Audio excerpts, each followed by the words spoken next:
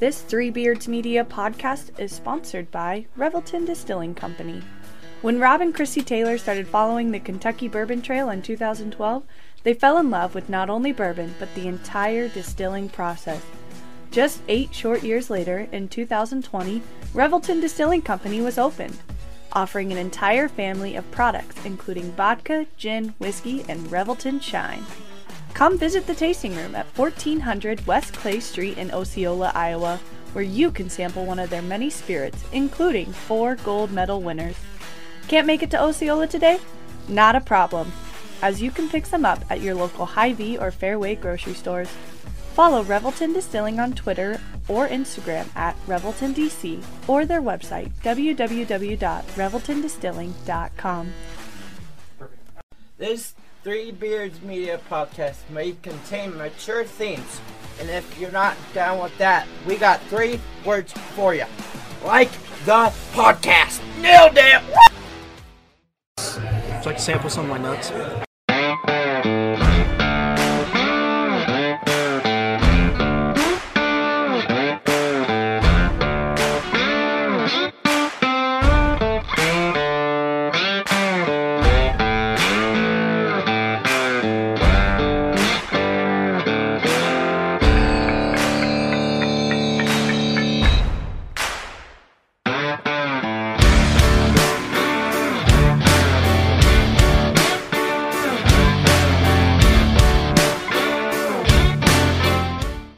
Hello and welcome back to yet again another edition of Old Man Strength, a podcast of Three Beards Media and brought to you by Revelton Distilling Company. I am Tim Johnson, joined as always by Chris Shipley. Chris, how are we doing this evening? We're doing well. We're 2-0. We beat Iowa. Everybody's having a hissy fit on that side. Although, the entire week, somehow the local media has forgot that Iowa State won that game because all I've heard all week is Iowa and Brian Ferentz and their terrible offense. So, this is one of those times where I'm very glad that I don't live in central Iowa, up here where, I think I've said this on the pod before. I was once at a Gopher football game against Air Force, and in the middle of the game, the crowd broke out into a chant of "Who hates Iowa? We hate Iowa."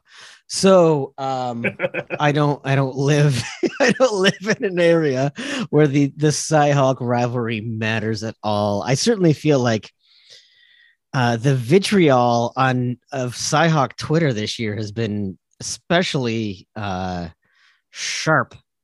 And I don't know what to attribute any of that to any of the. I mean, let's not pretend like that Cy-Hawk game was a pretty game for anybody to watch. There were a lot of mistakes, a lot of ugly things. No one loves to see a game where there are 3 entire scores the entire game. It wasn't like things were pretty, but boy, this year seems like people are just ready to go off on anything. I said at one point we were only down by 4. We had 2 fumbles, 2 interceptions, 2 block punts, and I was like, they're just dangling the hope right in front of me, just dangling it. I just assumed they'd cut my throat and be done with it because this is torture. But I did say I finally told somebody, I said, look, I made one comment. The entire week I've made one comment about Iowa, and I got hammered by this guy. And I was like, you know what? I ate shit for 6 years while we lost for 6 years in a row. And I sat here and took everybody's shit because we lost. And that's what happens when you lose. I post one thing and everybody's losing their mind. So everybody can just back off, accept your lumps a little bit, and move on. Well, we've had so much fun being comrades and making fun of Nebraska. I was kind of hoping some of that middle ground we all found was going to last a little bit longer, especially because the same weekend Nebraska did lose and then immediately fired their coach. So I kind of thought, hey, we can all bask in the glow of Cyclone Hawkeye. At the end of the day, none of us are Huskers. So for sure. That national brand of Nebraska football I have to get that dig in one more time. Anyway, this is not just a Cyhawk podcast. Although our guest this evening, our returning guest this evening, would be very more than happy to share a lot of thoughts on that. So, Chris, as always, I will let you introduce our guest. Well, like you said, returning guest, funny as it was, about this time last year, it was right before the Iowa State game. We had a little Cyhawk podcast, and Megatron at Megs_ISU from Twitter joined us, and she is gracious enough to join us again tonight, which personally I think is just another excuse for her to be able to have a drink in the middle of the week. But Meg, thanks for hopping on and chatting with us again. Oh, I'm happy to be back. Thank you so much. This is fun. I've been really looking forward to talking to you guys. Yeah, Megan, I have to get this out of the way right now. It's a confession. Chris and I were texting about this episode, and I accidentally, I swear to God, it was an autocorrect failure. It was not me. No. I referred to you as meh. So yeah, because that sounds exactly like Meg. Yeah, exactly. That's actually fantastic. I like that a lot. I had a friend who was putting my name in his phone, and he swears it was an autocorrect. He dropped the G and it just said mean. Yeah, and he left it that way because he thought it was hilarious. So there's something about your name or your person. I don't know what it is. Right. Yeah. mean, and I'm a little meh. My old boss put me in hers as Crid, and she was like, it's just too hard to go back in and change it. So for like 7 years, that's what I was in her phone. Crid. I was like, well, at least it's a step up, because I don't think half the team's even programmed in your phone. You just and look at the conversation and figure out who it was that texted you. So no, I love it. Well, Megan, again, thank you very much for joining us. Welcome back to Old Man Strength, especially given that you are fresh into a new school year. So we very much appreciate you taking time. Yeah, no problem. Yeah, day 17 today. So that's usually what teachers do. They count the days until each upcoming break, right? And no, actually, I don't feel that way about teaching at all. I honestly, I adore what I do. I look forward to every day, but we keep track of the days in school, and it's like our big, we're building up to 100, and we're really building some number sense. And so I always know what day of school it is because we keep track every single day. So fair enough. Well, how is this year going with the kids? It's going really, really well. I'm having a really good year. Yeah, it's a good little group of kiddos. I only have 14 kids. Oh, wow. Which is outstanding. I work in a really small rural school. And so our numbers are not, it kind of depends on the grade, on the particular makeup of whatever the grade happens to have. I've had pretty big classes where I've been the only section, depending on, if we have enough to split. And the other section of first grade this year has 15 and I have 14, and 29 in one first grade classroom would be a lot. So I'm glad they decided to keep it as 2. We're off to a really great start. It's been a great beginning of the year. And I'm always amazed at how quickly they fall into routines and are just kind of feels like we've been there for months. So how long have you been teaching? This is my 18th year. Oh, wow. Yeah. Wow. I've been there a long time. I not all of that was in first grade. My first year I was hired, I taught 5th grade, and the school went through some big changes that year. Like a lot of small schools in Iowa have dealt with needing to do some whole grade sharing, and kind of combining, there's so many schools that have 5 initials that are all coming together to one school. Yeah. I was joking the other day with my dad about how there's MFL Monona Marmac, and I'm like, what a ridiculous school name to have all of that. And that's been around that's been like that for 30 years or whatever. So Yeah. So right now, yeah, the district I teach in has like an overarching district name, but then it can get really confusing when you start thinking about what town has which school and where kids are going to go. And, it's just, it's not a problem that I see going away anytime soon. So with all of that chaos in that first year of teaching, I actually got a pink slip that first year. Like I was going to be let go because I was brand new. I was low man on the totem pole. Right or wrong, that's just the way that they do it. They cut the new guy. And enough people took early retirement or had found jobs elsewhere that I actually got to stay. And then I switched to first grade.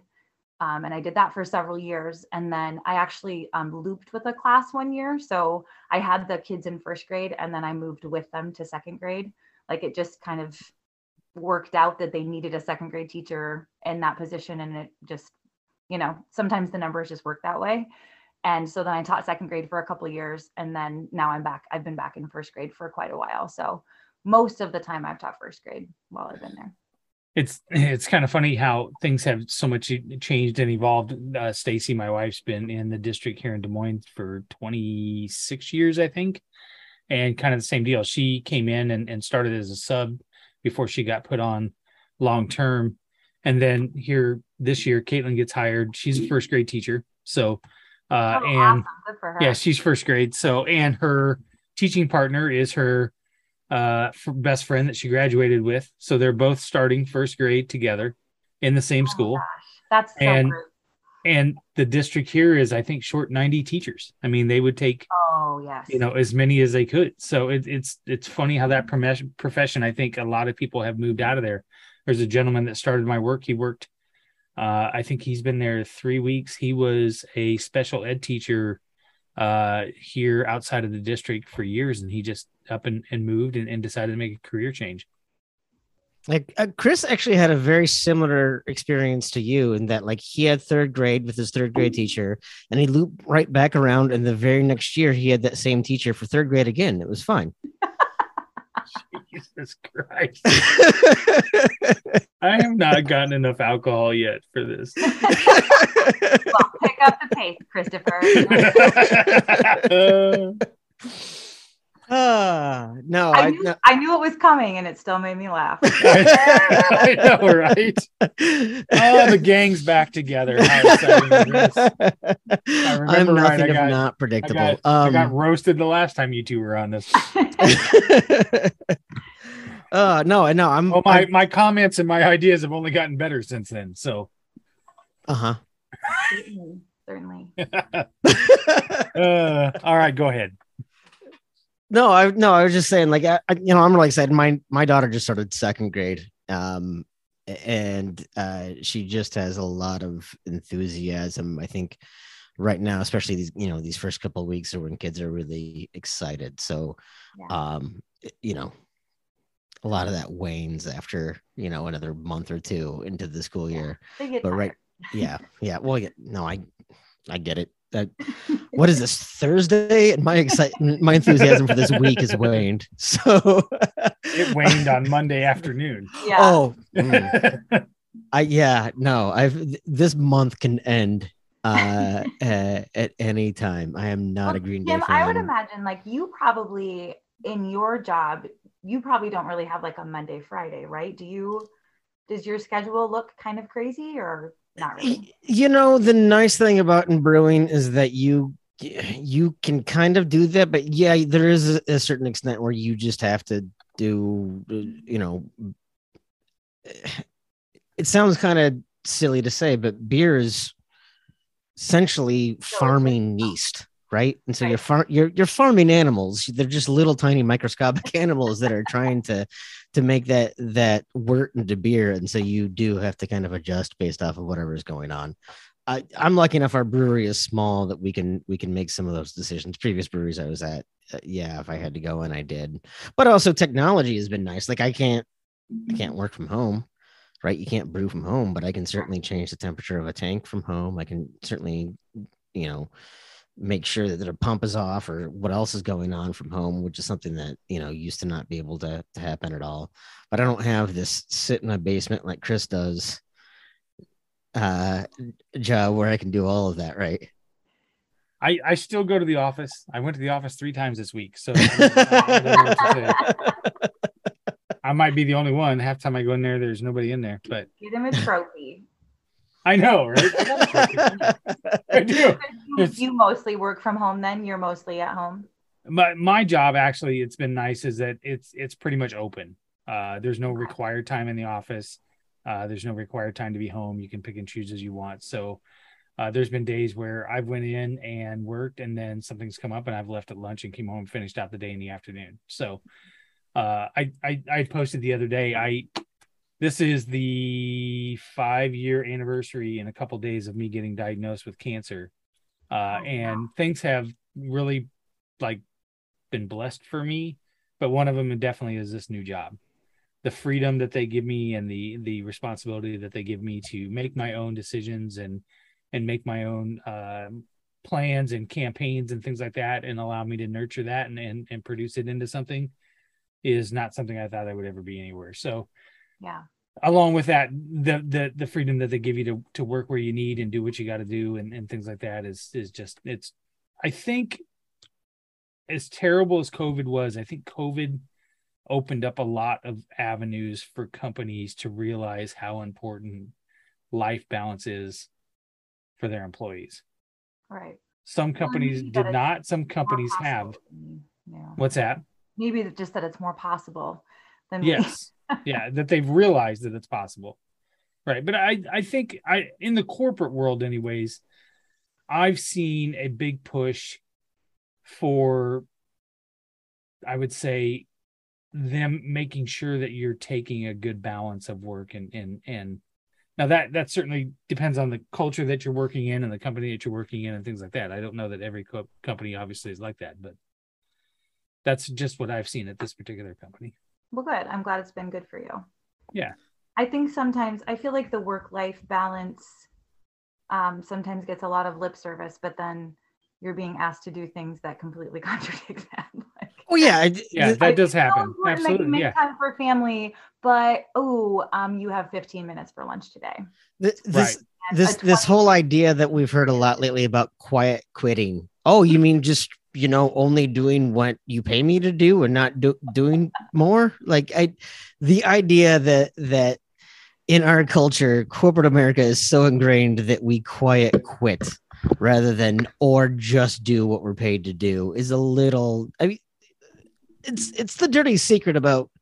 I remember the very first time I got a salary job, and people were like, "Oh, that's the goal, is to get a salary job." And this was 20 whatever years ago, and it was like, well, no, that just means you don't get paid for all the other bullshit that you do. And I think people are starting to make some choices for themselves because they've realized that when you enter a pseudo apocalypse like we did during the pandemic, that maybe people reevaluate what is important to them. I certainly did. I didn't even work halfway through the pandemic because I was mostly just trying to be home so my daughter could do distance learning. So she couldn't really do that from a brewery. It's not a safe space to do that from, but that's disappointing. Meg's like, maybe I could teach from a brewery. Yeah, That'd be all to get vaccinated, please. So Meg, the last time we had you on was about the Cyhawk game. Is that correct, Chris? Am I remembering this correctly? Yeah, her and Bill Blank. Yep. Yes. Oh, yeah, that's right, with Bill. Oh, yeah. Everything has been a little bit different about going into that game, but everything else. Obviously, Iowa State has had a very different team than they had last year. Different weapons, brand new quarterback, brand new running back, brand new everything. What were your expectations going into that game? Into this one this year? Yeah. People are going to think I'm full of shit. Okay. But I always am, was very optimistic. I was going to say, fatally optimistic. No, truly, I am. I know, and I don't want to sound like a Pollyanna, and that's not the goal, but I felt really good about it. Like, I don't know, someone like offered to like place a wager. Like our football coach at the school I teach is a huge Hawkeye fan, and he was like, let's put money on it. And I was like, no, that's dumb, which maybe makes it seem like I wasn't, but it's more like I just work really hard for my money, and I don't wager on things. But I don't know, I felt really good. I didn't feel really very nervous. Last season, the 21 game, I like didn't sleep the night before. I was kind of a wreck. Like, I think because the expectations for that team in that season were sky high. Yeah. And coming off the best season that Iowa State football had ever had, that I was really uncomfortable with that. And I don't know if it's just that it was just inexperience with that feeling or what, but 21's game, I was really quite nervous, and I just felt excited. I kind of liked that it wasn't a home game and I could really take it in. Sometimes I feel like when I'm there, just all of the excitement and, and having game day there changes everything too. But that I could just kind of take in the game with some friends. I don't know. I felt really good about it. Even when we were down, I thought, I think we're going to pull this out. Like, Xavier Hutchinson is bound to catch a touchdown. And I totally called it. Like, yeah, you did. Yeah, you did. I did the Nostradamus thing that I do sometimes. Hey, I called Iowa's 2 safeties in the first game. I'm not even kidding. I made it really? Because I thought I was joking.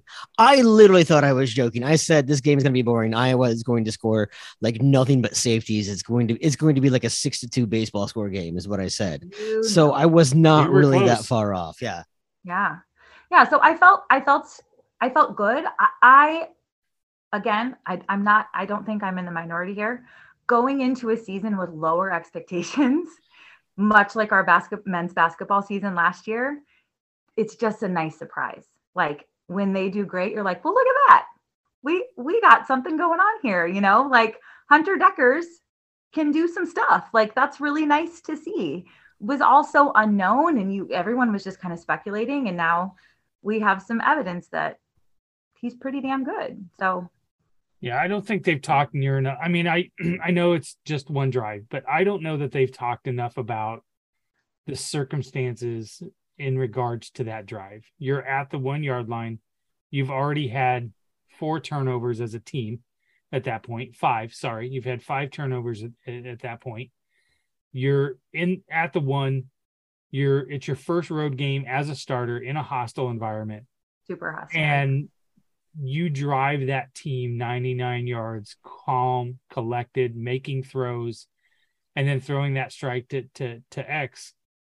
That was 4th year, 5th year senior type of stuff. You know what I mean? I felt like I could feel like the collective like relaxing of the shoulders of Iowa State fans after that happened. Like, right. Okay.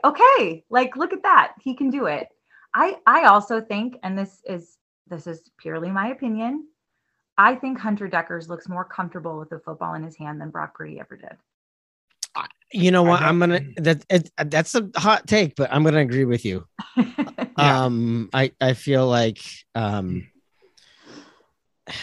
don't know if it's more comfortable. What I would say is that Brock felt like he had to make a quick decision, and I think Hunter shows more patience. Mm-hmm. Maybe it doesn't necessarily mean he's making the right decisions. He made certainly a boneheaded throw. The second pick isn't on him, but the first one certainly was, and his pick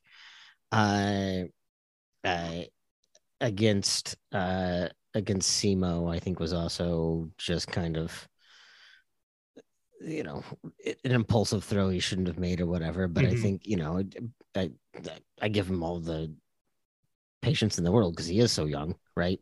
Absolutely. Right. I think both of those are to be expected. Yeah, exactly. I do think that he really kept a cool head when those things happened too, which really nice to see, because I think that speaks volumes about just his mental game, that he wasn't so thrown that then he was making bigger mistakes, which has happened in the past, like with this Iowa State team. With Absolutely. Like, Brock Purdy would get flustered, and then he would double down on the mistake. He would try too hard to make up for his mistake, right? Whereas Hunter Deckers, I would agree. That was one thing I said to my friend Bill, is I was like, I appreciate that he has such a short-term memory. On those things, which is fantastic. Yeah.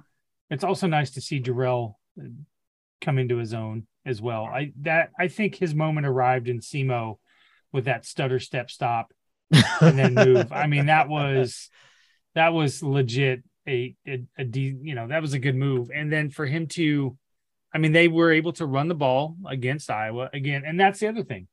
Iowa's vaunted defense, which I'm not taking anything away from their defense. It's a legit championship style defense. And again, to be able to drive and run the ball and make those throws and so on and take that drive. At that point, once we scored, I wasn't really worried about their offense. But I was worried more there on that last drive that we were going to play soft and not play a way to stop them rather than to just kind of try to bleed the clock. That's what made me nervous at the end. Mm-hmm. Yeah, there are times where Haycock gets a little bit Wally Burnham, bend don't break. Sometimes in tight games like that's where I start to get a little bit worried. It's not so much a step on the throat; it's just that trying to not make a mistake, which ends up just letting people dink and dunk type of thing. I mean, I'm certainly probably one of Tom Manning's biggest critics, and I did not like a lot of the decisions made in that game. I certainly didn't like going with a running play with the quarterback under shotgun would what should have been a QB sneak right there on the one. Like there are certainly things I think were challenges, but that 99-yard touchdown drive certainly made me shut up. And then the way that the defense responded right after that made me feel like I was pretty dumb. There's a reason I'm brewing beer and not coaching college football. I will go ahead and admit that right now. That's the only reason. I just like to point out that we do actually have a QB under center quarterback sneak play in the playbook, because I saw it when we were on the opposite side and we were deep in our own end zone and had to get it out of the end zone. Absolutely. It should have happened right there on the one. That one still will sting, but it's not going to sting that much because the end of the game. But yeah, for sure. Yeah. Well, and I hope you're right that Iowa's defense, I hope this year that they are as good as they typically are and as good as they think they are. Because, we were able to drive down and score on that. You hope that was against a defense that knew what they were doing. Yeah, that's a really good test for that team. So we'll see. I was very happy. It was a very weird weekend in college football, though. Mm-hmm. You had A&M losing, you had Notre Dame losing, you had Wisconsin losing, you had, not that anyone is surprised Nebraska lost, but you did have a couple of top 10 upsets. You saw Notre Dame, who shouldn't have been in the top 10 anyway, but drop from 9 to clear out right after that week, right? Like you saw some Baylor losing, right? Kansas beat West Virginia. Yeah, that boy. Kansas might be scary good. Like a weird weekend, or does it just speak to the fact that preseason numbers are kind of garbage? Maybe, but like you said, Kansas beating West Virginia is not preseason numbers. That's some weird, some voodoo. Yeah, exactly. Yeah, there's definitely something going on, but I don't know. I think more to come for the college football season. What are you looking forward to as the rest of the college football season goes on? I'm excited to tailgate this weekend. I'm just very I'm very optimistic. I'm not even cautiously optimistic. I'm just excited. I think they're going to do good things. I think we're going to get to a bowl game. I think we're going to be really pleased with how this first year goes. And I think the thing I'm most excited about is that just doesn't feel abnormal anymore. You know, Right. like having a winning season and Right. having a team that you have some confidence in, that, I mean, that feels really good. That feels really nice. Yeah, like, you know, Iowa State got 4 votes and both the coaches in the AP poll this past week, and that didn't feel weird or out of the ordinary or whatever. And 20 years ago, we would have been losing our minds about something like that. So Yep, for sure. Well, Mike, we're going to go ahead and take a quick break. We're going to grab a word from our sponsor, Revelton Distilling Company, and then we will come back. And when we get back, I kind of want to switch gears, maybe get off of sports, and kind of give you a little bit more. Sing? Are we going to sing karaoke? We're going to sing some yeah, absolutely. Oh, I will bust out some Carrie Underwood if you want. Oh no, Carrie Underwood. Oh. I'd like to thank you all for listening to the last episode of Old Man Strength. It's been a good run, and I apologize. I was really gonna troll Tim and say something like The Climb by I think now is a good time to catch a word from our sponsor, Revelton Distilling Company. It's fall, it's football, and no better time to celebrate those victories or soothe away those losses like a drink from Revelton Distilling Company. Imagine a cool, crisp Saturday morning at your tailgate, friends and family enjoying a quick morning cup of coffee spiced up with Revelton's Whiskey Cream and Liqueur. Their cream liqueur is made from a 3-year-old Iowa corn bourbon whiskey with a cream and notes of chocolate and honey. Wow! Does that not sound like the perfect way to begin a day watching your favorite team dominate on the field? Then after the game, sit back and relax with one of a kind honey old fashioned with Revelton's Honey Whiskey. Oh, and something new and exciting is on the horizon. So be sure to check out all their updates on their Twitter or Instagram page at ReveltonDC.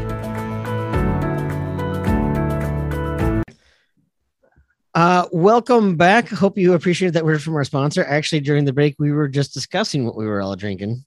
Megan, actually a fan of the Revelton, very much excited to see that she's not just a shill for us, that she actually is enjoying that.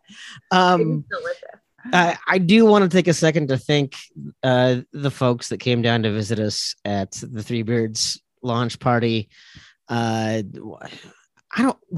What day is this? What years? Was that a week and a half ago? What was that, Chris? It was a week and a half ago. It was almost 2 weeks ago tomorrow. Okay. See, I don't know what's going on. Anyway, I want to thank everyone for coming down there. Really excited. We really hope that you guys are enjoying what we're bringing, not just with Old Man Strength, but you're checking out our other pods of Bitter Units and Fill in the Blank with Anya. The Sigh of the Storm Cyclone Reaction Show, I think, is just fantastic. If you're not listening to what George and Marcus and Brent are bringing you, please go ahead and give that a listen. WS Twin Warriors on YouTube and a whole lot of other things. So more to come. So please stick with us for those as we announce anything else that is going on as well. So Meg, I assume you're familiar with every single one of those, and you're an avid listener, right? Nonstop, yeah. That's what I have to tell you though, Chris, I listened to the episode with the twins. Yes. And your kick-ass wife. Who, thank you. Like, I'm pretty sure we would be best friends. Like, she just sounds amazing. And I do want to check out their content because I think they are a hoot and a half. That they are. We have not recorded for a while. We were supposed to. They went back to college, so I said we normally would do it on Wednesday nights, and I was like, "You guys take your MacBooks to school. We'll send the Zoom. You guys will be in your rooms, and we can record on Wednesday nights." And all day last Wednesday, Josh was texting me. Are we recording tonight? Yeah. Can we do it tomorrow? No, I don't have time to do it. You know, I have editing and things like that we have to do. So finally I got him. I was like, what's the matter? Like you're all about this, but all of a sudden you don't want to record. Yeah. I'm nervous because mom's not in the house and I am afraid I'm going to mess up and then I'm going to say something wrong or one of my roommates is going to walk in. And I was like, okay, would it be better if we still recorded at home? We just did it on Sunday mornings before you left. And then I can record Sunday afternoon, or I can edit Sunday afternoon. Oh, that would be so much better. So that's what we're going to do. But he was all nervous being back at school, and then him not, his network wouldn't work or whatever else. So I gotta say, but both of those two seem like they definitely have a very active social life at school. They seem like they're having a good time. Maybe a little bit of a, like, too good of a time from what they told me. I mean, down in Osceola the other week. Jordan called tonight, said he kissed a girl. So that's all I heard. That's all I heard on the call. So, and then he said he had to go take a shower. So that's all I know. So it did not go well. Right? Well, I don't know. I'm not sure. I hope those two aren't related. I was like, yeah, Jordan, you typically should take a shower before you kiss a girl. Oh, no. That's the first time we were at a Special Olympics thing and up in Ames, and I think he was like 17, and he walked back and he sits down next to me and he goes, "Girl just kissed me." It's like, Jordan, what? What girl? I don't know. Well, what do you mean you don't know? You don't know her name? No, I don't know her name. Hey, well, that's usually step one, dude, is you get their name. I don't know, man. I went to college. That's not always step one. I'm going to be honest with you. Don't ask me for a list. I've made some choices. We'll just leave it at that. Well, thank you, Meg. I will let my wife know that you said that. I think that should be. I think everybody should go and listen to that episode. I was so impressed with her advocacy, and like I can't fathom having twins and having them be as sick as they were. And she was talking about using the dropper to feed them drips of formula to try and get any food in their little bodies. And I was like bawling. Like I can't fathom it. And then just to hear, she's just so positive about everything. Like it would be so easy to be, to feel jaded about the fact that people didn't listen to her when she knew something was wrong. Right. And I'm certain that there have been bumps in the road with IEPs. And like you talked about things with, having special needs children who need job opportunities and continuing education and living arrangements and all of those things. Like, I just think for her to be taking on some more roles of kind of getting that information out there is so awesome. And I think she's a really good mouthpiece for that. Well, thank you. I will say one thing in that one story that I don't know that we told, that she told me when I first met her, and when the boys were really little and she was on her own, she did not sleep in her own room for the longest time. And I was like, what do you mean? She's like, I was so afraid that they would crawl out of their crib and get into things or whatever, that I moved my mattress in their room and would sleep on the floor in their room by the door, so that I knew if they got up and crawled over me, I would wake up.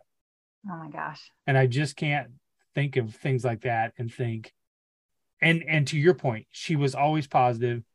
She was always genuine. There was never, I mean, there'd be times where I would come home and I would have a bad day, or I would say something and she would be like, well, like, no, this is not the time for you to be positive, right? Like, I need you to wallow in the mud with me down here a little bit, all right?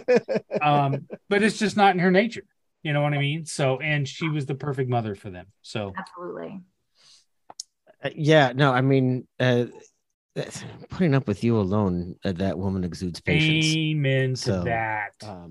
Yeah, no joke. No, absolutely. Hey, I'll have you know, I'm a gem. She did seem rather fond of you, I will say. She did. I know, right? That wasn't even the whiskey talking. Yeah, more podcasts with her, because I thought she was fantastic. Well, let's go ahead, Tim. No, I was gonna say, I'm sure she's going to love that idea that we bring her on even more often. As she said before, she's like, I don't even listen to the ones you're on. I can pretty much say whatever I want. Well, I told her last Friday, I was like, yeah, no, I want everyone in the world to listen to our podcast except the people that I know. So I get what she's saying. Absolutely. Yeah. Well, speaking of moms, One of the things that kind of struck me with you this last few months was your emotional roller coaster of sending your oldest to Iowa State. Yeah. What's that been like? I mean, I know you're going to football games. I'm sure you probably get to see him on football days or whatever, but I know when Caitlin went up there, it was nice to see her experience some of the things I experienced, but there were also times where I would go home and I'd be sad that she wasn't home. Well, okay. So he's actually living at home. Okay. He's here. So Yeah. we're like, as we speak, he's in my house, which has helped a lot. Obviously, I didn't, he's not like gone. But yeah, just having, I'm emotional every year. I'm emotional on their birthdays. I'm emotional on the first day of school. Like, the passage of time goes, as you both know, in the blink of an eye, and you just imagine it lasting so much longer than it does. And then before you know it, they're grown-ups and out on their own. So it is really, really nice to have him here. We'll see how long that lasts. Living costs are insane. Yes. Yeah, that was something I wanted to get into a little bit more. On top of the cost of school alone. And he is a very fortunate and very, very bright, and got a really nice scholarship from Iowa State. And he's paying for his own school, and he would also need to be paying for his own room and board. Like, I don't know about you guys, but I just don't have that kind of money sitting around. Sticker shock was when I remember when Caitlin, when we were in the orientation and they told us what it was a semester, my jaw dropped. I don't think that people understand. Like, I think you hear that it's expensive and you're like, oh yeah, it's expensive, right, whatever. Yeah. But like, when you put that into perspective, when you put that into, let's say we're going to compare that to my annual income. Right. That's insane. Yeah. Yeah, when you posted on Twitter what like the cost of all of these things are, and I did the math, and I was like, that's like $600 a month just for rent, yeah. And that right, and that's renting one room that you're sharing with someone else. Right. And there's no air conditioning. That was the cheapest option for a room. Right. And, because I had brought that up to my folks who, went to college, understand the cost, and the three of me and my siblings went through school, and they understood. It's like, well, yeah, but that includes other things. Like, no, Dad, that was just that cost. I'm not even talking about all of these other things on there. I think, I graduated 20 years ago, and what I know I paid years ago. Wow. Yes. 200 years ago. He's the oldest one on here. Yeah. But I remember getting a 2-bedroom apartment with a roommate, walking distance to campus. And combined, we were paying like $750 a month. It was like nothing. And we each got our own bed. We got air conditioning. We got a balcony we could hang out on. We had parking. We had a kitchen. We had all of these other things. And just to see how much it is, it's ridiculous to me that whenever, we get into these conversations about student loan forgiveness, that people don't seem to understand that the cost of college has far outpaced. And you don't even have to talk about minimum wage, just talking about, what people could cost of living, right? Like what people make, starting salaries. Sure, starting salaries when I got out were in the 20s, and now they're in the 40s and 50s, but still, just to be able to survive because of all of these things, it's insane. Yeah, it is. Yeah, I have a lot of issues with it. I think, first of all, I think it's completely insane that we're expecting 17 and 18-year-olds to know what they want to do for the rest of their lives. Yeah. And there's no safety net for changing your mind. There's just more money, and that's it. That's the only answer. And that feels wildly unfair. And to be hired in any kind of a profession or a career that is going to be something that you worked for, that you studied, you have to have a degree. You have to have a degree. Yeah. There's no other route really to, and I'm sure someone could prove me wrong, but that's that's a case of one. I'm talking big picture, that, if you, I couldn't go, well, maybe I could now because of the teacher shortage, but with a 4-year degree, I can teach. But I couldn't have done that without that. There's no other route to that. There's no other route to having a professional career. That's it. So if it's the only way and it's a requirement, why the hell are we charging people this amount of money? And keep in mind, this is an in-state school for this kid. Like, there were people commenting on that tweet that said it's going to be $28,000 a year for tuition alone for my daughter to go to this school, because it's the only school that has the thing she wants to study or whatever, and we're making it work. And it boggles my mind. It boggles my mind that there's not a better solution. And you're right, it's completely outpaced. It's like so out of control. And I don't know how to staunch the bleeding with this. Right. So he is living at home, and I don't have $10,000 a year to hand him to go and live on Iowa State's campus. I just don't. But I do have a bedroom with his bed in it, and I have a fridge full of groceries and air conditioning, so he can stay here. So how's he? What does he feel about all of that? So we had a lot of conversations about it, because he is a lot like my husband and almost logical to a fault. And I almost always lead with emotion and feelings and my heart. And I said to him, I'm very worried that you're going to miss out on that dorm life that I remember so fondly, that, those were some of the best years of my life, living on my own for the first time. But you're kind of in like a secure area where everyone's in the same boat. You're all kind of trying things out for the first time. It's like an extended summer camp type of thing, right? It is. Absolutely. Right? Yeah. But you're just kind of figuring out how to be a human being. And, you kind of make a new family while you're there. Like I look back on the years that I was an underclassman at Iowa State, living in Camden Towers. What's up, Wallace Wilson?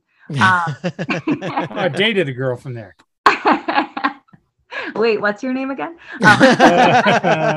I'm well before your time, Meg. So I said to him, I'm worried that, you can't get it back if you decide to live here for this year and skip over the dorms and whatever. Like, that's not an experience that you ever get to really have again. I can tell you, as a 40-year-old, I'm not living in a building full of other 40-year-olds, partying together and figuring out life together. That doesn't happen. No, that's usually called a halfway house, but yeah. Let me jot that down. And he said, yes, you're right. Or I could save thousands and thousands of dollars. And that to him was it. When we went to orientation and walked around, he did say, it might be kind of nice to live here. But I mean, who doesn't walk around Iowa State's campus and fall immediately in love? It's beautiful. You want to stay there. Like, I understood kind of his feelings, but for him, the logic of the money savings completely won out. And that's just the kind of kid he is. It's the kind of thinker he is. And he has worked really hard to save, to be able to afford to go to school. And, he said, if I live on campus and use money for that, then that's basically another year of tuition that I have to somehow, earn. So sure, it just made more sense for him to stay here. So I think he's feeling good about it. He's a little irritated with the commute and gas prices. Yeah. Yeah. Well, you guys can talk about gas prices. When I was down in Iowa the other weekend, I couldn't believe how insanely cheap gas was. Oh, really? It was like a whole $1 cheap. Yeah, absolutely. Yeah. No, I appreciate his perspective. I don't think, it's something I've got 2 nephews that are at Iowa State right now, and they all seem to have a lot better head on their shoulders than me or any of my friends had about thinking about those things. And you're right. Those are experiences that you can't get ever again in your life. But there's a part of me now that kind of wonders if that's like something that just our generation considers to be a rite of passage that maybe isn't really the thing. First of all, dorm life has kind of dwindled. More and more students don't live in dorms, and the way dorms are, and Iowa State has moved to change a lot of their dorms to be more apartment style, and all these like the entire experience has kind of changed, but also just the boy, I wouldn't change my experience on campus for anything except for you know what, if you gave me $10,000 extra, I think I would change my mind very quickly, right?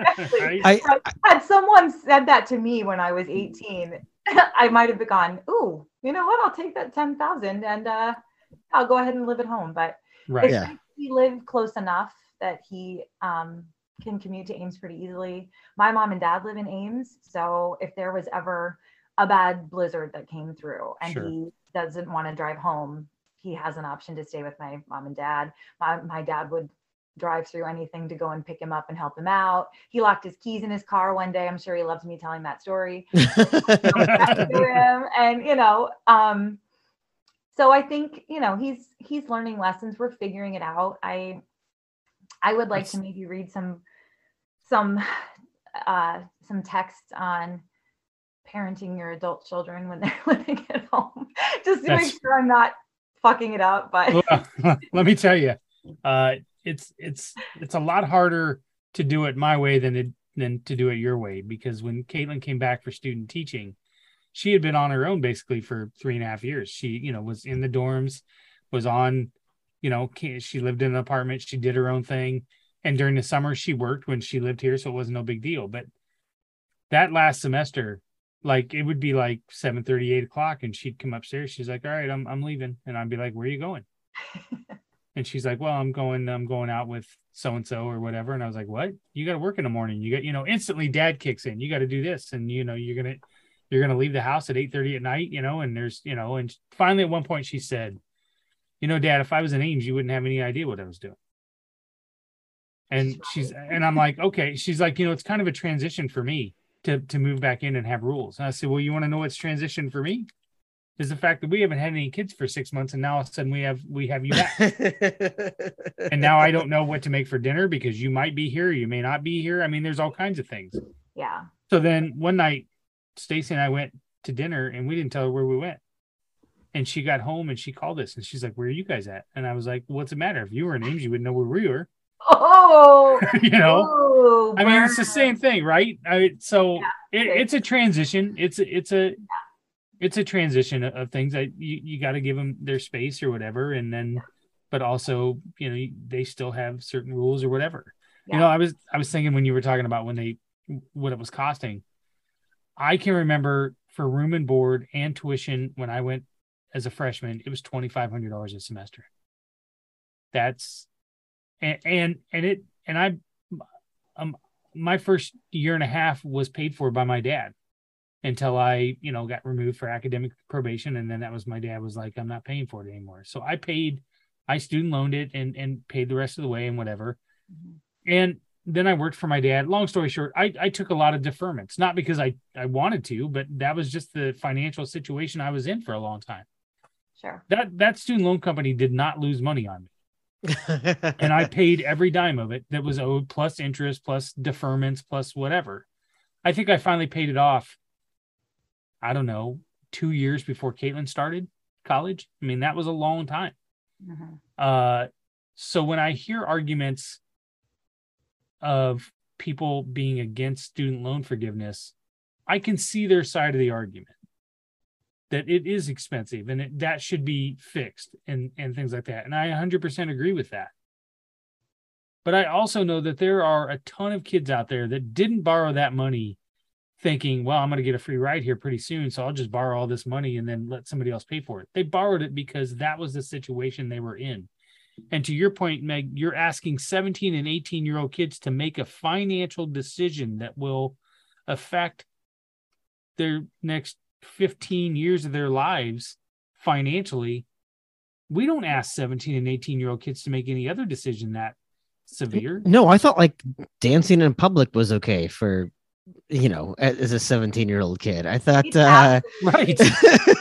like I wouldn't trust 17-year-old me to do anything. Right. Acceptable. Right. FYI, 40-some-year-old Tim dancing in the streets isn't exactly an acceptable decision either, by the way. No, it's not. It doesn't stop me. So, but I'm okay. I am pro dancing in the street. All right. Well, why does that not you shock haven't seen me me do it, because then I think that would change your opinion on that very quickly. I guess my point is just because I suffered and I had a hard time doesn't mean that I should be okay that somebody else doesn't have to go through that. I thought the whole world has evolved to make life better for other people. I mean, that would be just like me going, oh, when I had cancer 5 years ago, I don't want to take those chemo drugs because the people that had the same type of cancer 20 years ago didn't have that advantage, and it wouldn't be fair for me to take it. Right. Or you saying that someone who is diagnosed today shouldn't benefit from the last 5 years of technology that have right. That doesn't right. Make a lick of that sense. Doesn't make any sense whatsoever. No, I agree wholeheartedly. I think in general right now we have, I don't know, there just seems to be a lot of people sure have an awful lot of opinion on everyone else's life. Amen. I feel like that's going to be a much larger conversation. Yeah, no, I'm not opening up an entire can of worms, but I mean, like, well, I'm not saying we don't talk about it. Meg is a teacher, and I can tell you that. So, I am a co-parent with my child, and I do not live in my daughter's school district, so I don't get to vote for school board members. Okay. Even though some of them are QAnon crazy, whatever. Like, I don't get a say in all of that. But I do know that there are an awful lot of parents that sure seem to want to have opinions on what teachers should be doing.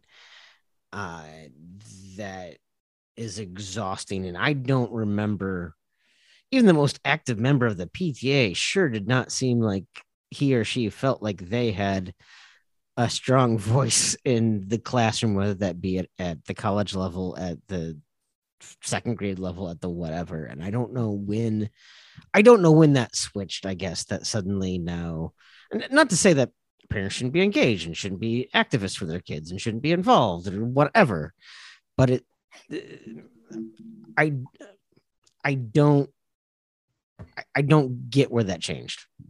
Right. No, I agree. Well, and I've got a little bit of whiplash because during the quarantine, teachers were the heroes, right? We were busting our asses to continue to provide education to kids, even though we were doing distance learning, and look how we can adapt and look what we can do. And all of a sudden parents were like, holy shit, this is a hard job and I can't do it. And schools need to reopen. And we were like, yep, they sure do. Like, let's do everything we can to make that possible and safe for everybody. Don't make my kid wear a mask. and then it's almost like that was the catalyst, right? It was almost like, we're going to come back, but now we are full of opinions on everything you're doing all of the time. And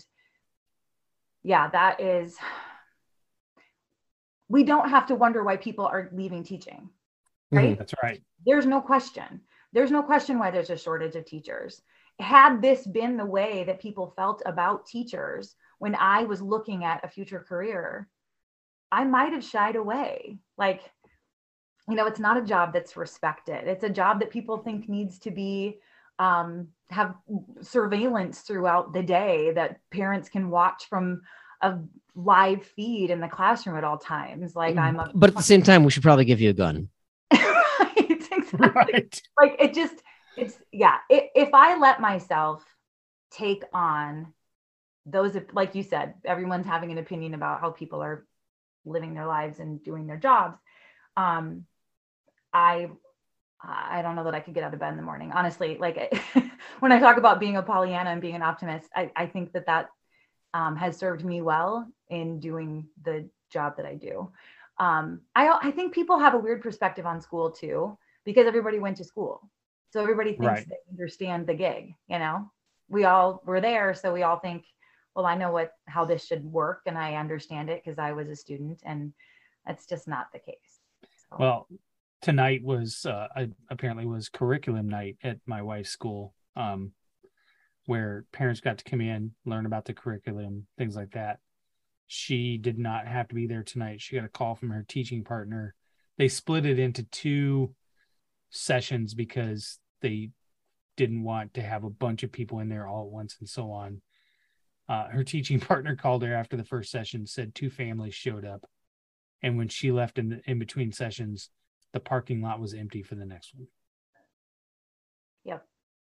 Because this whole, I want to know what my teacher's teaching and so on and so on. And we've had that for years. It's called teacher conferences. What's it called, Chris? Can you say that again, please?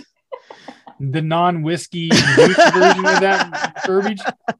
You know, I hate you right now, right?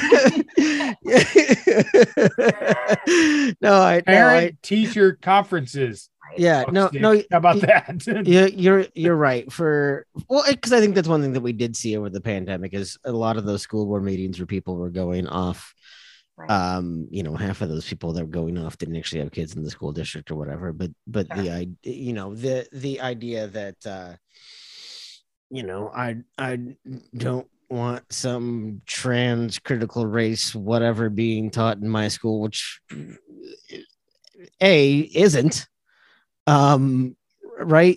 But right B, could you just get more engaged in your kids' ability to read? Right. I will say, I would like to go on the record and say that I feel incredibly well supported by the families that I teach and my administration where I'm currently at. I have gone through bad administration, and those were some harrowing years, and we are in such a good situation right now. Like, that is a make or break for sure, to know that your first line of defense is that superintendent that's going to stick up for you and knows that you're good at your job and that you're doing the things that you need to do and that you're teaching because you love kids. And if it could just always be that simple, that would be great, but it's not. So no, I get it. And I will also say on my own end, I'm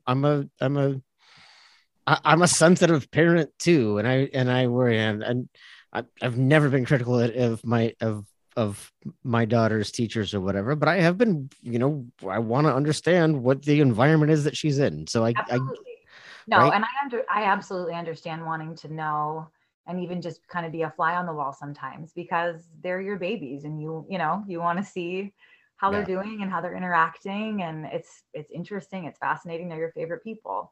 I get that. But our doors aren't closed, Right. Yeah. My email is always open. I'm constantly communicating with families. So, yeah. It's excellent.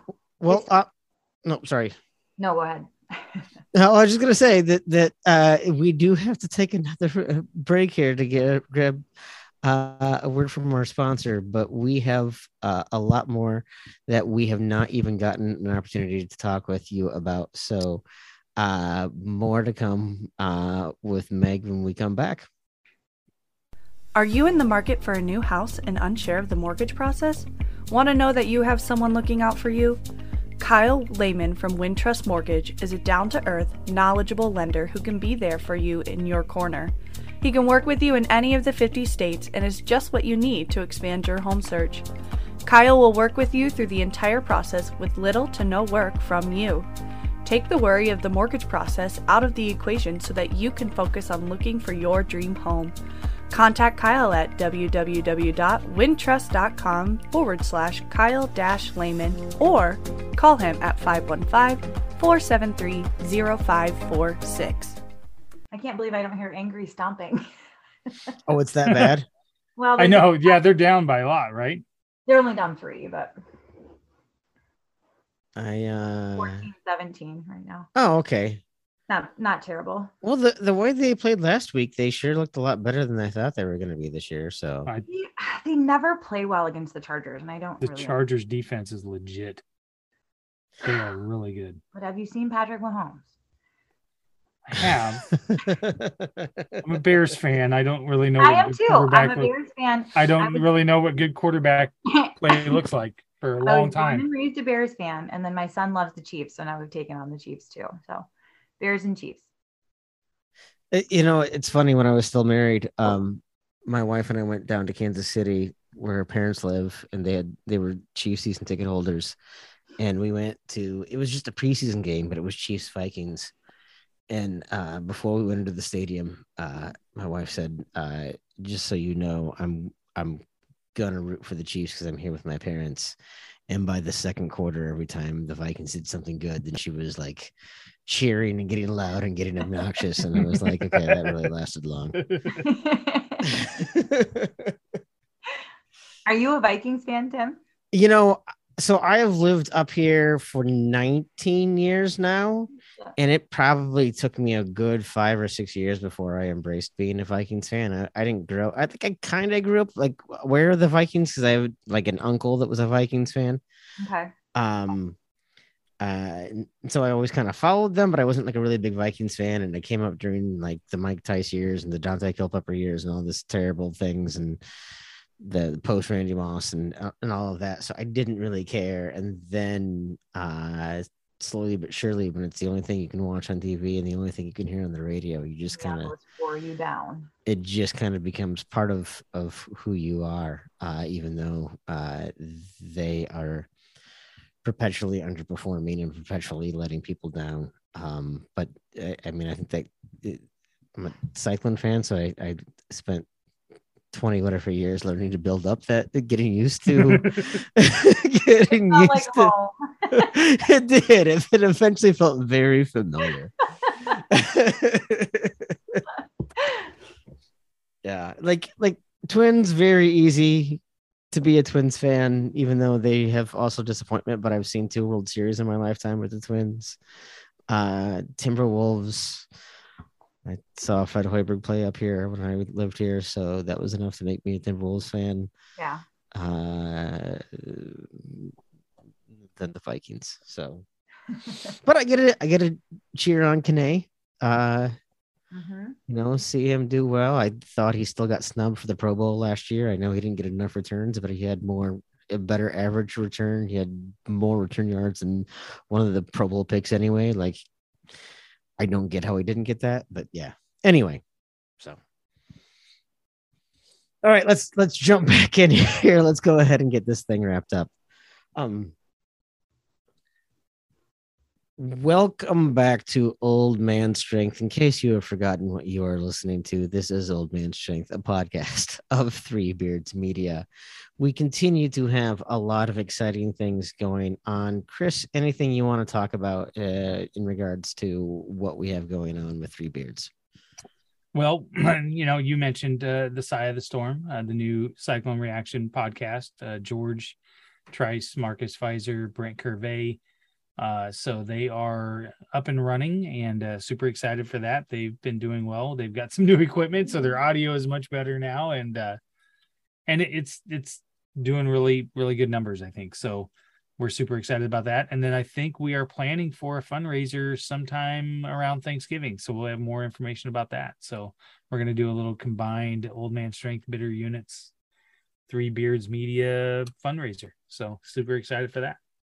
Absolutely. So we really appreciate you guys checking all of that out. And once again, you're already listening to us, so you know that we're on Spotify, Stitcher. I don't know. Maybe you found us through something else. Maybe you found us through some bootleg website that hosts us, which I'm sure totally happens. But anyway, please go ahead and check out all of the Three Beards Media podcasts wherever fine podcasts are found. So, Meg, we've kind of covered a little bit of the gamut tonight. Whether that be Iowa State sports, whether that be teaching, whether that be the exorbitant cost of college. But one of the reasons we wanted to have you on here is we also just wanted you to kind of be able to talk about, give you a forum for some of the things that have been on your mind. So I'm going to just throw this right out here as a question. What has been on your mind? Oh, golly.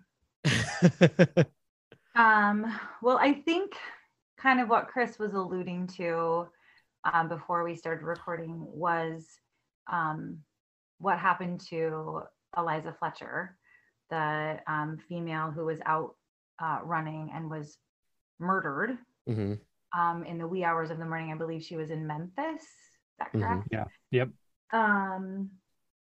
And it just kind of hit me like a ton of bricks. I'm going to try not to get emotional.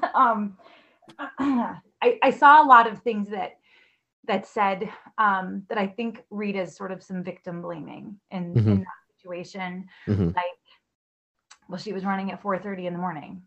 Like, what the hell are you doing out running at 4:30 in the morning? And I can tell you exactly what she was doing out running at 4:30 in the morning. That's the only time that a mom of 2 little kids has for a second to do anything for yourself. That's it. That's the only time.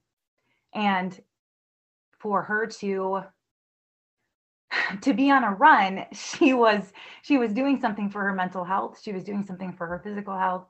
She was doing something that mattered to her. And it's just so horrible to think about. And I have gotten back into running recently, just like the end of last year. And it has been such a nice escape for me. Just, thinking about mental health, thinking about keeping myself as healthy as I can be, especially, I'm 40 now, and, knowing that I'll wake up with new aches and pains every day. And maybe running is the wrong thing to do. God knows I stopped doing it. I've always been really active. I like anyone can tell you, I'm kind of an Energizer bunny, and I go all the time, and I do a ton of working out, and I love to go for long walks. It's been like a great workout for me for a long time. And it was getting to the point where I just realized, like, my heart rate isn't getting up very high when I'm going for walks, no matter how fast I go, going as fast as I can. And it's not really counting as like cardio, because my heart rate's not getting very high. And going for those long walks got me through the pandemic. Like, yeah. I really struggled through the closures in 2020. I realized how much my job really is my identity, and how much it really means to me. And that if I couldn't do that, I didn't know really my purpose, which maybe sounds really overdramatic, but it's truly how I felt. But I don't know that in the moment I even could have told you that's how I felt. I just knew I felt an overwhelming sense of dread, which I think all of us really did. I was gonna say, I think overwhelming sense of dread has been kind of the the theme of our life. The central theme. Yeah, absolutely. So I love music, like, more than maybe anyone alive, and I couldn't listen to music. There was too much feeling when I would go for walks with music on. So I would listen to podcasts or audiobooks, and I would walk, and I would just walk for hours every day. And it completely got me through that time. And so then I have sort of recently switched to running at different periods in my life. I was a really good runner when I was young, and it has just been so fun. I know that sounds dumb, but it's been so fun to get back into running and to see how fast I can improve on something that I didn't think at 40 I would get back into this. I didn't think that this was ever going to be something that was really accessible to me again. And I remember, so I was running outside in December. Like, it just happened to be the time of year that I was kind of getting back into it. And the sun goes down in Iowa at 5 o'clock, 4:30 on December nights.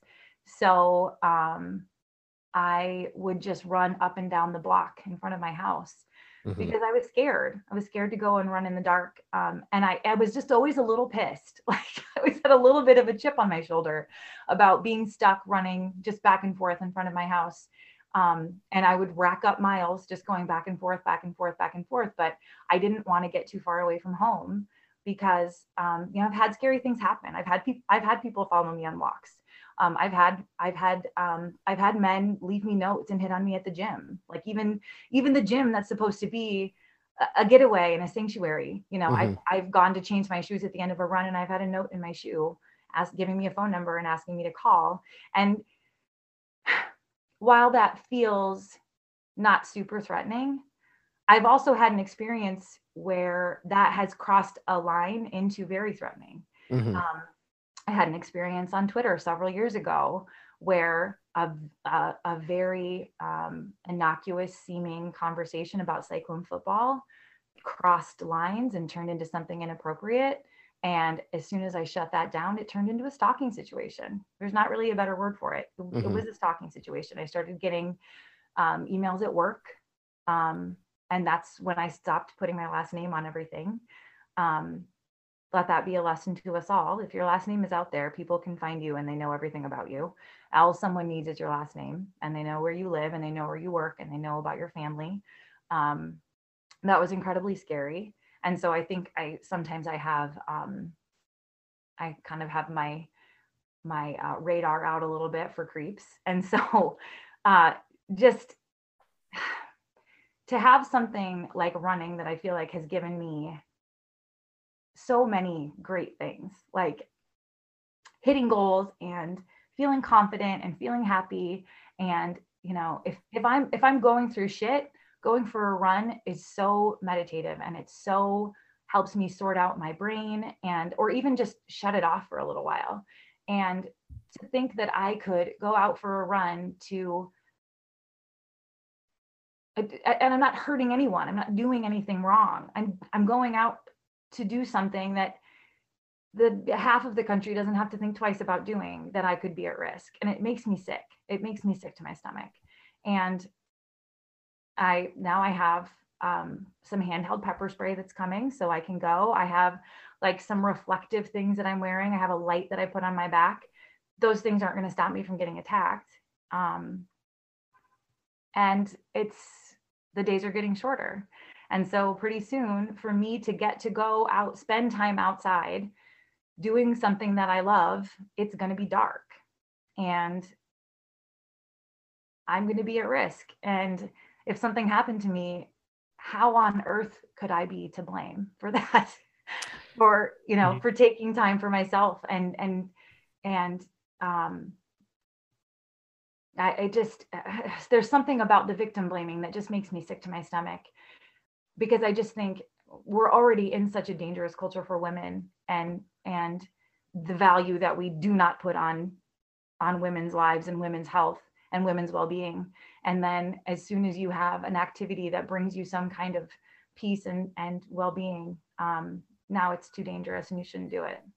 And God forbid you ever would go in a sports bra, because then you're somehow asking for it. And it just makes me really sick to my stomach. It's amazing to me. So like, certainly, like as parents, we always teach our kids to be aware of their surroundings, to be aware of where they are, to you know, I never want my daughter to feel unsafe, and I never want to breed a culture where she has to like be constantly living in fear, but I also want her to be like conscious of her surroundings and know what's going on. But somewhere along the line, that shifted it into blaming now victims, because they weren't, oh, you weren't aware enough, you weren't smart enough, you weren't whatever. No, you gotta, like, if someone gets attacked or violated, they're attacked or violated. It doesn't matter whether or not they were paying attention, not paying attention, whatever. They didn't ask for it to happen. And I think I'll never personally understand that mentality. Right. Well, and I think when something like that happens, probably the stupidest thing you can do is check any kind of social media. Like, people are going to have horrible things to say. And, you know, I wanted information because she was missing before they found her. And I was kind of keeping up with it a little bit to kind of see what was happening. And so I came across some shitty comments that, you know, I try to avoid, honestly. Like, I just carry things like that with me. And I have trouble letting them go, like I think a lot of people do. And so I was kind of avoiding the whole trying to avoid the shitty comments, and of course came across them. And yeah, it's frustrating. It's very frustrating to think that that I need to change my completely healthy, normal, active lifestyle because it's too dangerous. I do think that the chances of getting attacked are probably very low. Like, I don't have the stats off the top of my head. I don't know, but I do think they're probably pretty low.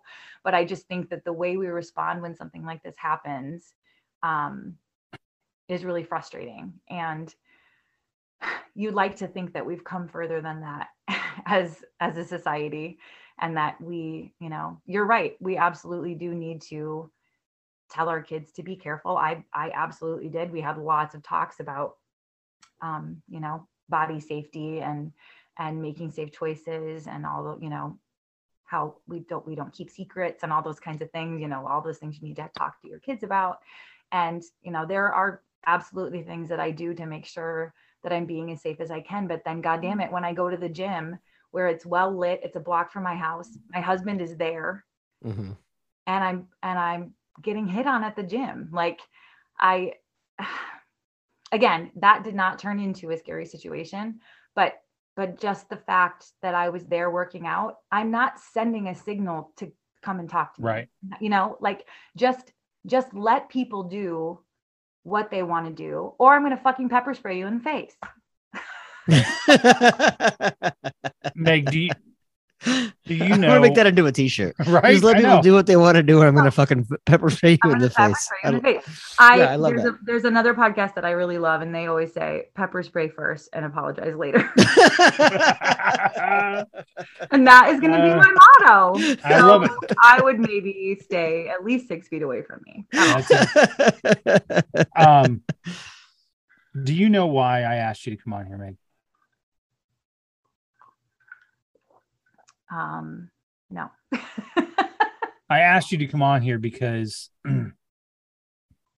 I think that not only do you have important stuff to say about that kind of stuff, and that women need to hear that, but I think the bigger audience that needs to hear that is men, whether they're husbands or fathers or sons, because we also have an obligation to raise our men and raise our kids in a respectful way. You've probably had hundreds of conversations with your daughter about safety and whatever. I'm sure you've had the same amount of conversations with your son about how to treat women and how to be respectful and what's right and what's wrong. And I think that there's I'm not blaming anybody, but I think that there's a lot of men out there that don't have those conversations. And as a dad of two young boys, and as a dad of a daughter, that's kind of what I've tried to instill in them, is to treat women with a certain amount of respect and boundaries. It's absolutely deplorable that you can't go to a gym and have a simple workout without feeling uncomfortable. That's something that people need to hear. So that's kind of why I asked you to come on. I mean, obviously we've had a good, fun conversations about a lot of things, but I think that you have a powerful voice to talk about those things. And I guess I just want to say thank you. Yeah, absolutely.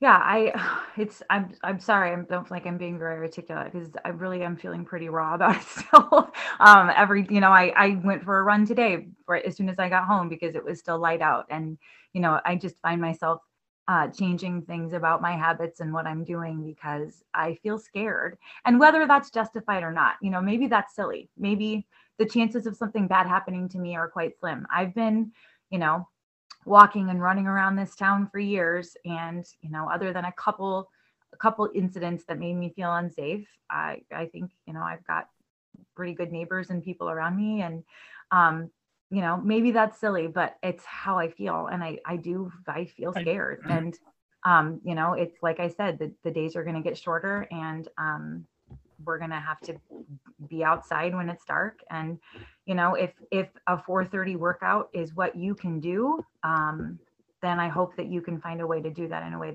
that makes you feel safe and then doesn't make you feel like you are in any kind of danger. I think running at 4:30 is insane, because 4:30 is for sleeping.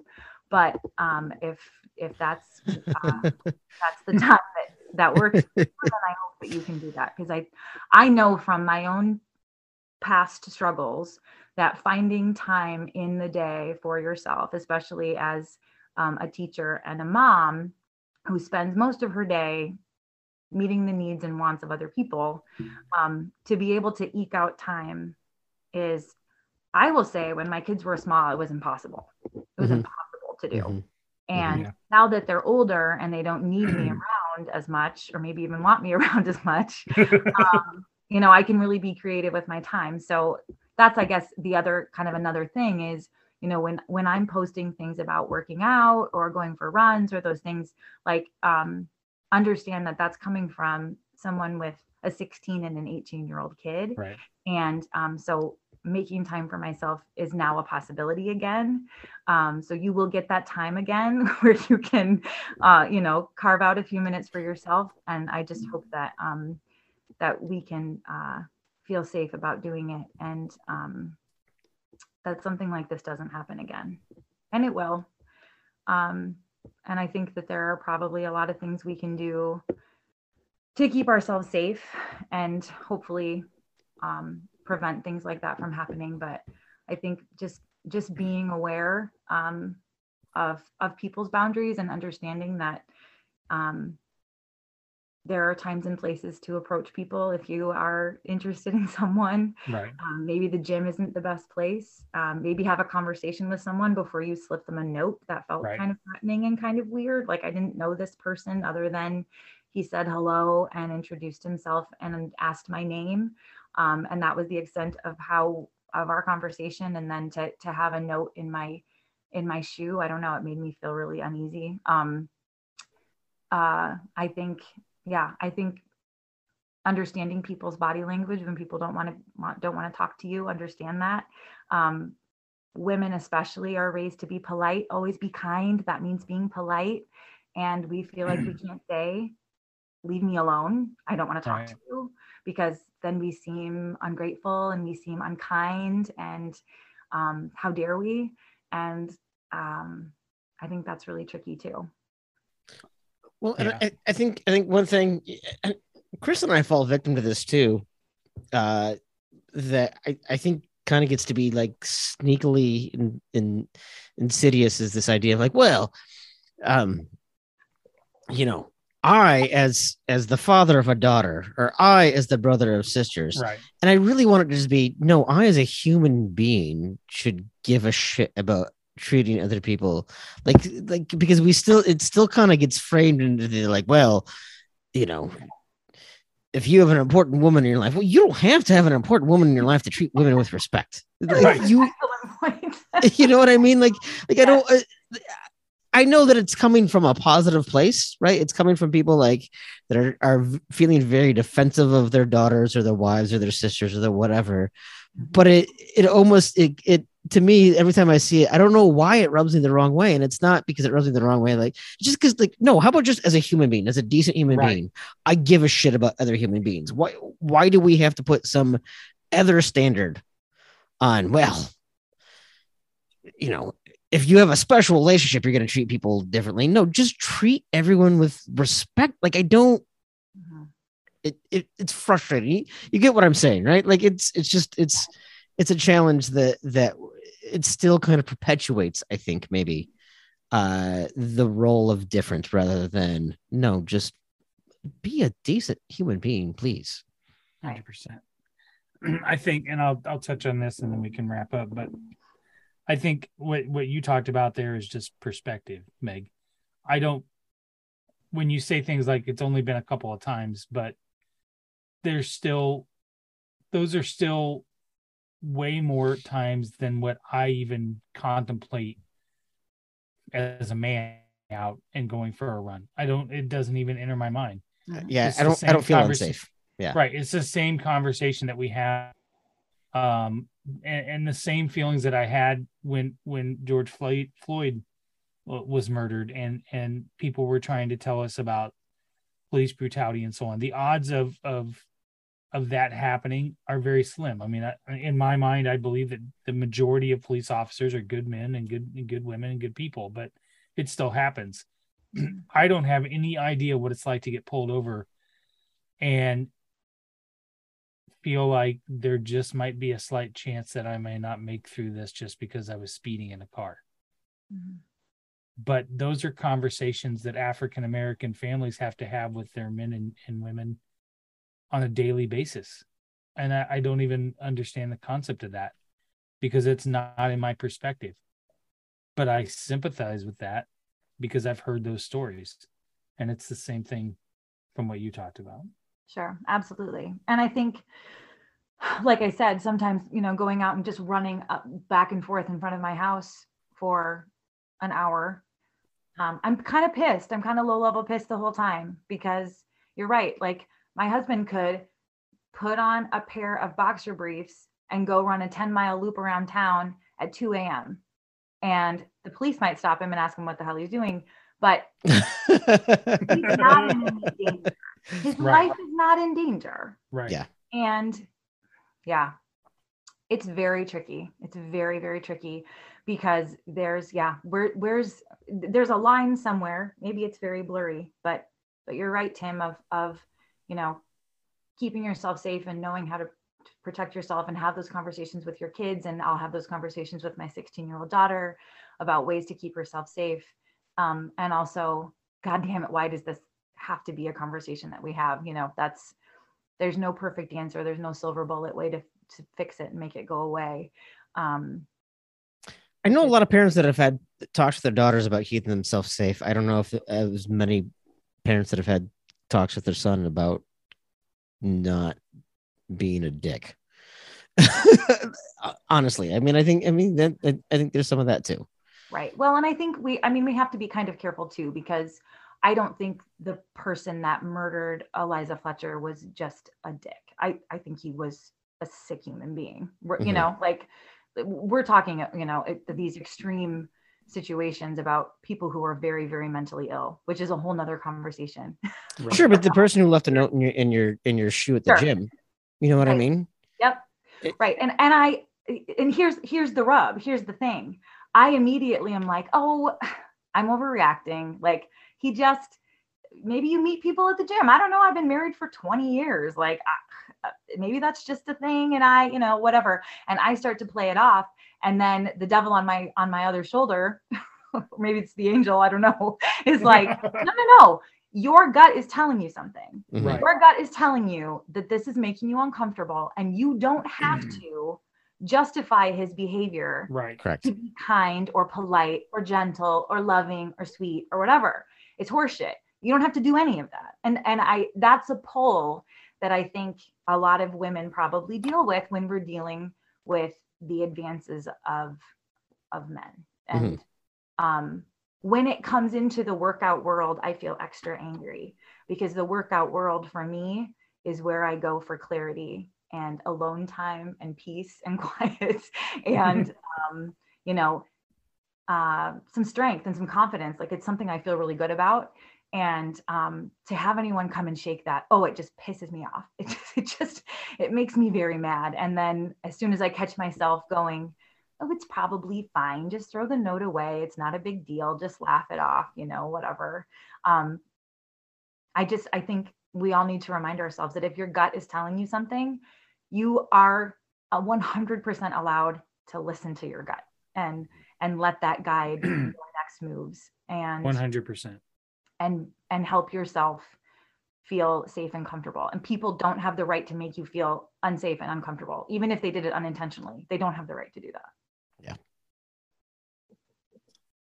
Wow. So, I know I'm here trying to figure out how to put a bow on all of this entire conversation. Obviously, it's been very important conversations, getting into some territory that Chris and I don't always get into. I joke a lot about how we started this podcast during the pandemic because what the world was really missing was the opinions of two old white men.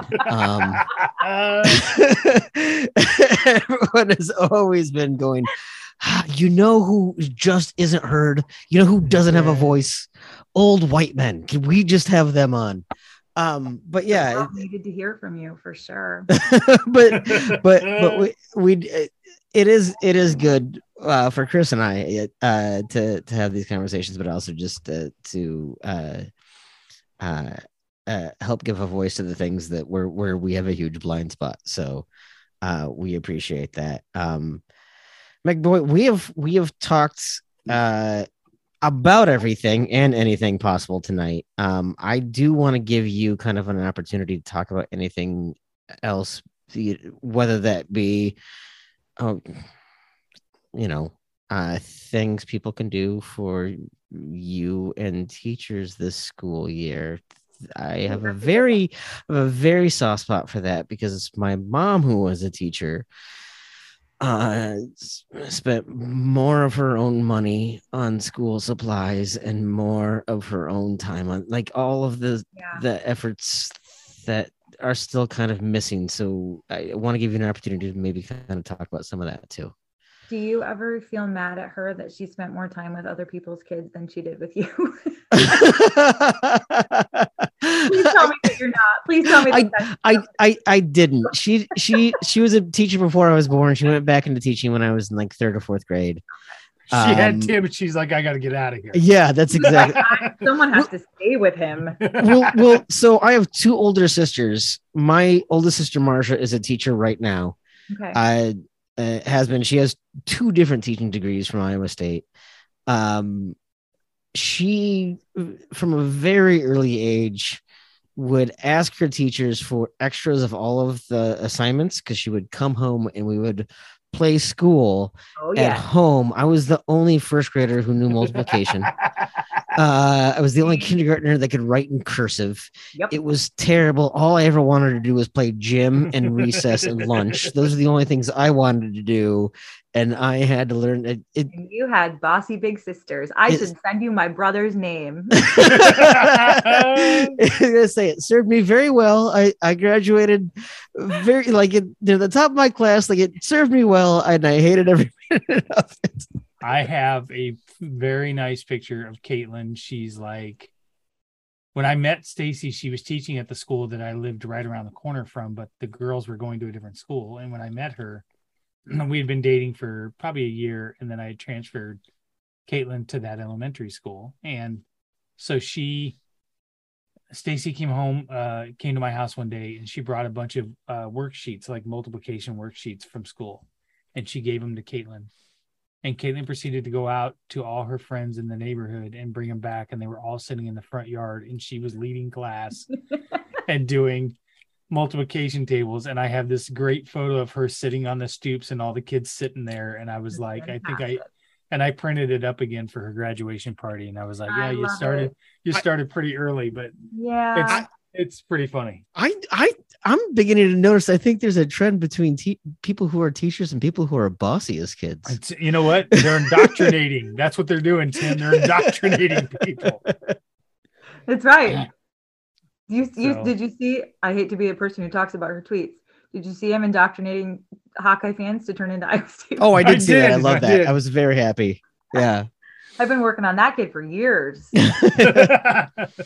So anyway, with all of this said, Meg, is there anything that you want to share, whether or not people that can help out your classroom or just help out teachers in general? I want to just say a huge, huge, huge thank you. And I try to say thank you for this as much as I possibly can. I don't know. I can't put into enough words of gratitude the way that Twitter, the Cyclone Twitter, and I'm sure there's some Hawkeyes in there too. I'm just going to say, have anytime I put out a need, the way that they circle the wagons is unbelievable. So last year, there's through Scholastic book clubs, there is it's called, I think, Classrooms Care campaign that they run. And what I like about it is I'm not taking people's money. They're putting it into a Scholastic account, and then I can buy books for kids with that money. And it just Scholastic completely manages the money. I would feel a little uneasy accepting gifts or money from people. That's just a personal thing for me, which is why I don't really put out like an Amazon wish list or anything like that. It just makes me feel a little, I don't know, uncomfortable. But in this situation, it's perfect. And last year, I think I had a goal of like, I don't know, $150 maybe. It was, now it seems ridiculously low because people just came out of the woodwork and donated so much money. And I was able to give my kids last year, each kid took home probably between 15 and 20 books that they Oh my got. gosh, that's amazing. And someone asked, I wasn't going to do it again because I still had some money left in that account. So I wasn't going to do it again this year. You know, it just was like, you know, that was a really cool thing, but it was probably just kind of a once in a blue moon thing. It was, you know, a neat situation, but I'm not going to push for it again. And I had more than one person reach out and say, hey, are you doing this again? We really want to donate to your classroom again. So I did it again and I made more money this year. So I have just an overwhelming gratitude in my heart. And I can't tell you how amazing it is to go on the Scholastic website and just I feel like an embarrassment of riches to just buy up books for my kids. It is the best feeling. And they are over the moon. Like they are screaming when I'm handing them new books to read. I just ordered them all a copy of The Mouse and the Motorcycle, and I'm going to start reading it to them tomorrow. It's our new chapter book.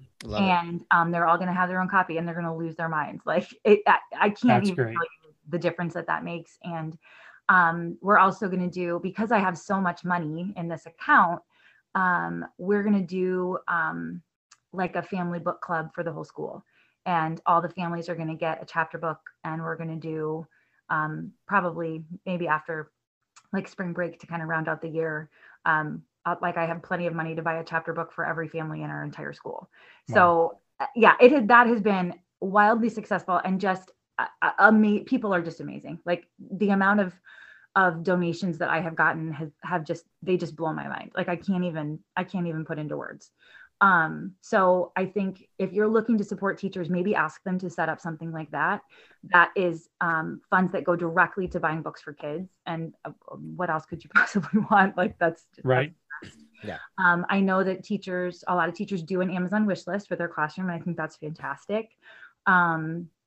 Honestly, sometimes good friends of mine will just, when things are particularly muddy in the teaching profession, and you know a gross bill is trying to pass through the house in Iowa, they'll just send me flowers, and that's lovely. Like, let your teacher friends know that you're thinking of them and that you support them, and you wish them the best. And I think, yeah, I feel very well supported and very well loved, and having that ability to buy books for those kids it's magic.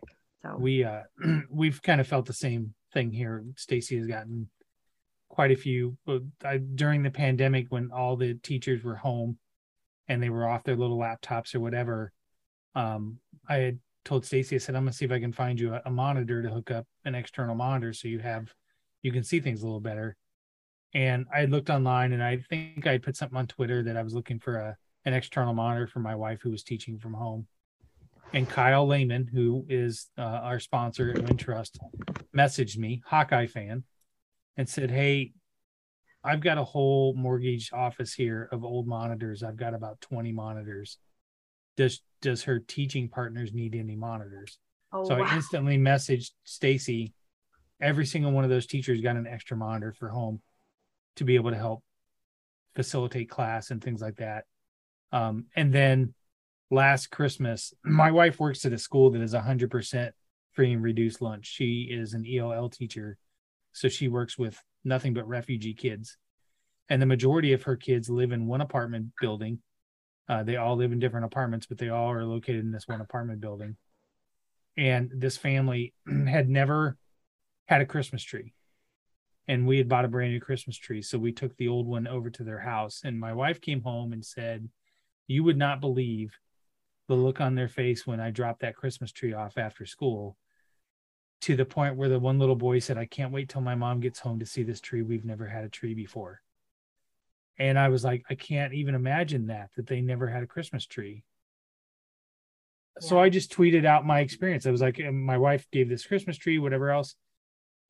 I had 7 or 8 people message me and say, I've got an extra Christmas tree. Can we drop it off at the school so that the other kids in that building can have a Christmas tree? And they did. And it's just that kind of overwhelming. From Twitter is a pool of it can be. Yeah. But there's a lot of good out there as well. Definitely. Definitely. Well, and hearing you say that too, another thing that comes to mind is we are always looking for, at my school, and I would imagine schools all across Iowa are looking for donations of like hats and gloves at wintertime. There's always a pretty significant shortage of that. And also shoes and socks are a big thing too, that I think a lot of people don't think about. A lot of kiddos, they grow so quickly and they can't keep up with shoes, and socks just tend to go missing, I guess. And a lot of kids don't have just a never ending source of that. So they wear through them constantly somehow.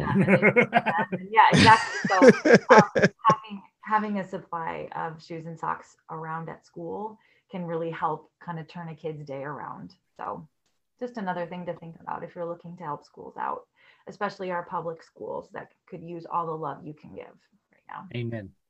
Awesome. Well, this is fantastic. I appreciate that. I certainly something very near and dear to my heart, that teachers are well taken care of. Anything else you want to shout out though? Go Cyclones. Perfect. I think that is a Cyclone state. Well, excellent. Meg, we appreciate this. We have taken up far too much of your time, especially for a school night. Gosh darn it. But we are very happy that you came to chat about a little bit of anything and everything. Returning guest very much. We hope that you do come back on for yet another time on this podcast. Absolutely. We would love to have you. Listeners, you have wasted another bit of your time with Old Man Strength. We are very grateful for that. Please make sure to go ahead and check out our sponsors. Revelton Distilling Company at 1400 West Clay Street in Osceola, Iowa. You can go ahead and check out Kyle Lehman at Wintrust Mortgage. Please check out all of the other pods on the Three Beards Media Sphere. Fill in the blank with Anye, Bitter Units, Sigh of the Storm, WS10 Warriors, and everything else that we still have to come. So just keep an eye. There might be another few people joining us to join the Three Beards family. So please take a look. And with that, we will see you guys next time.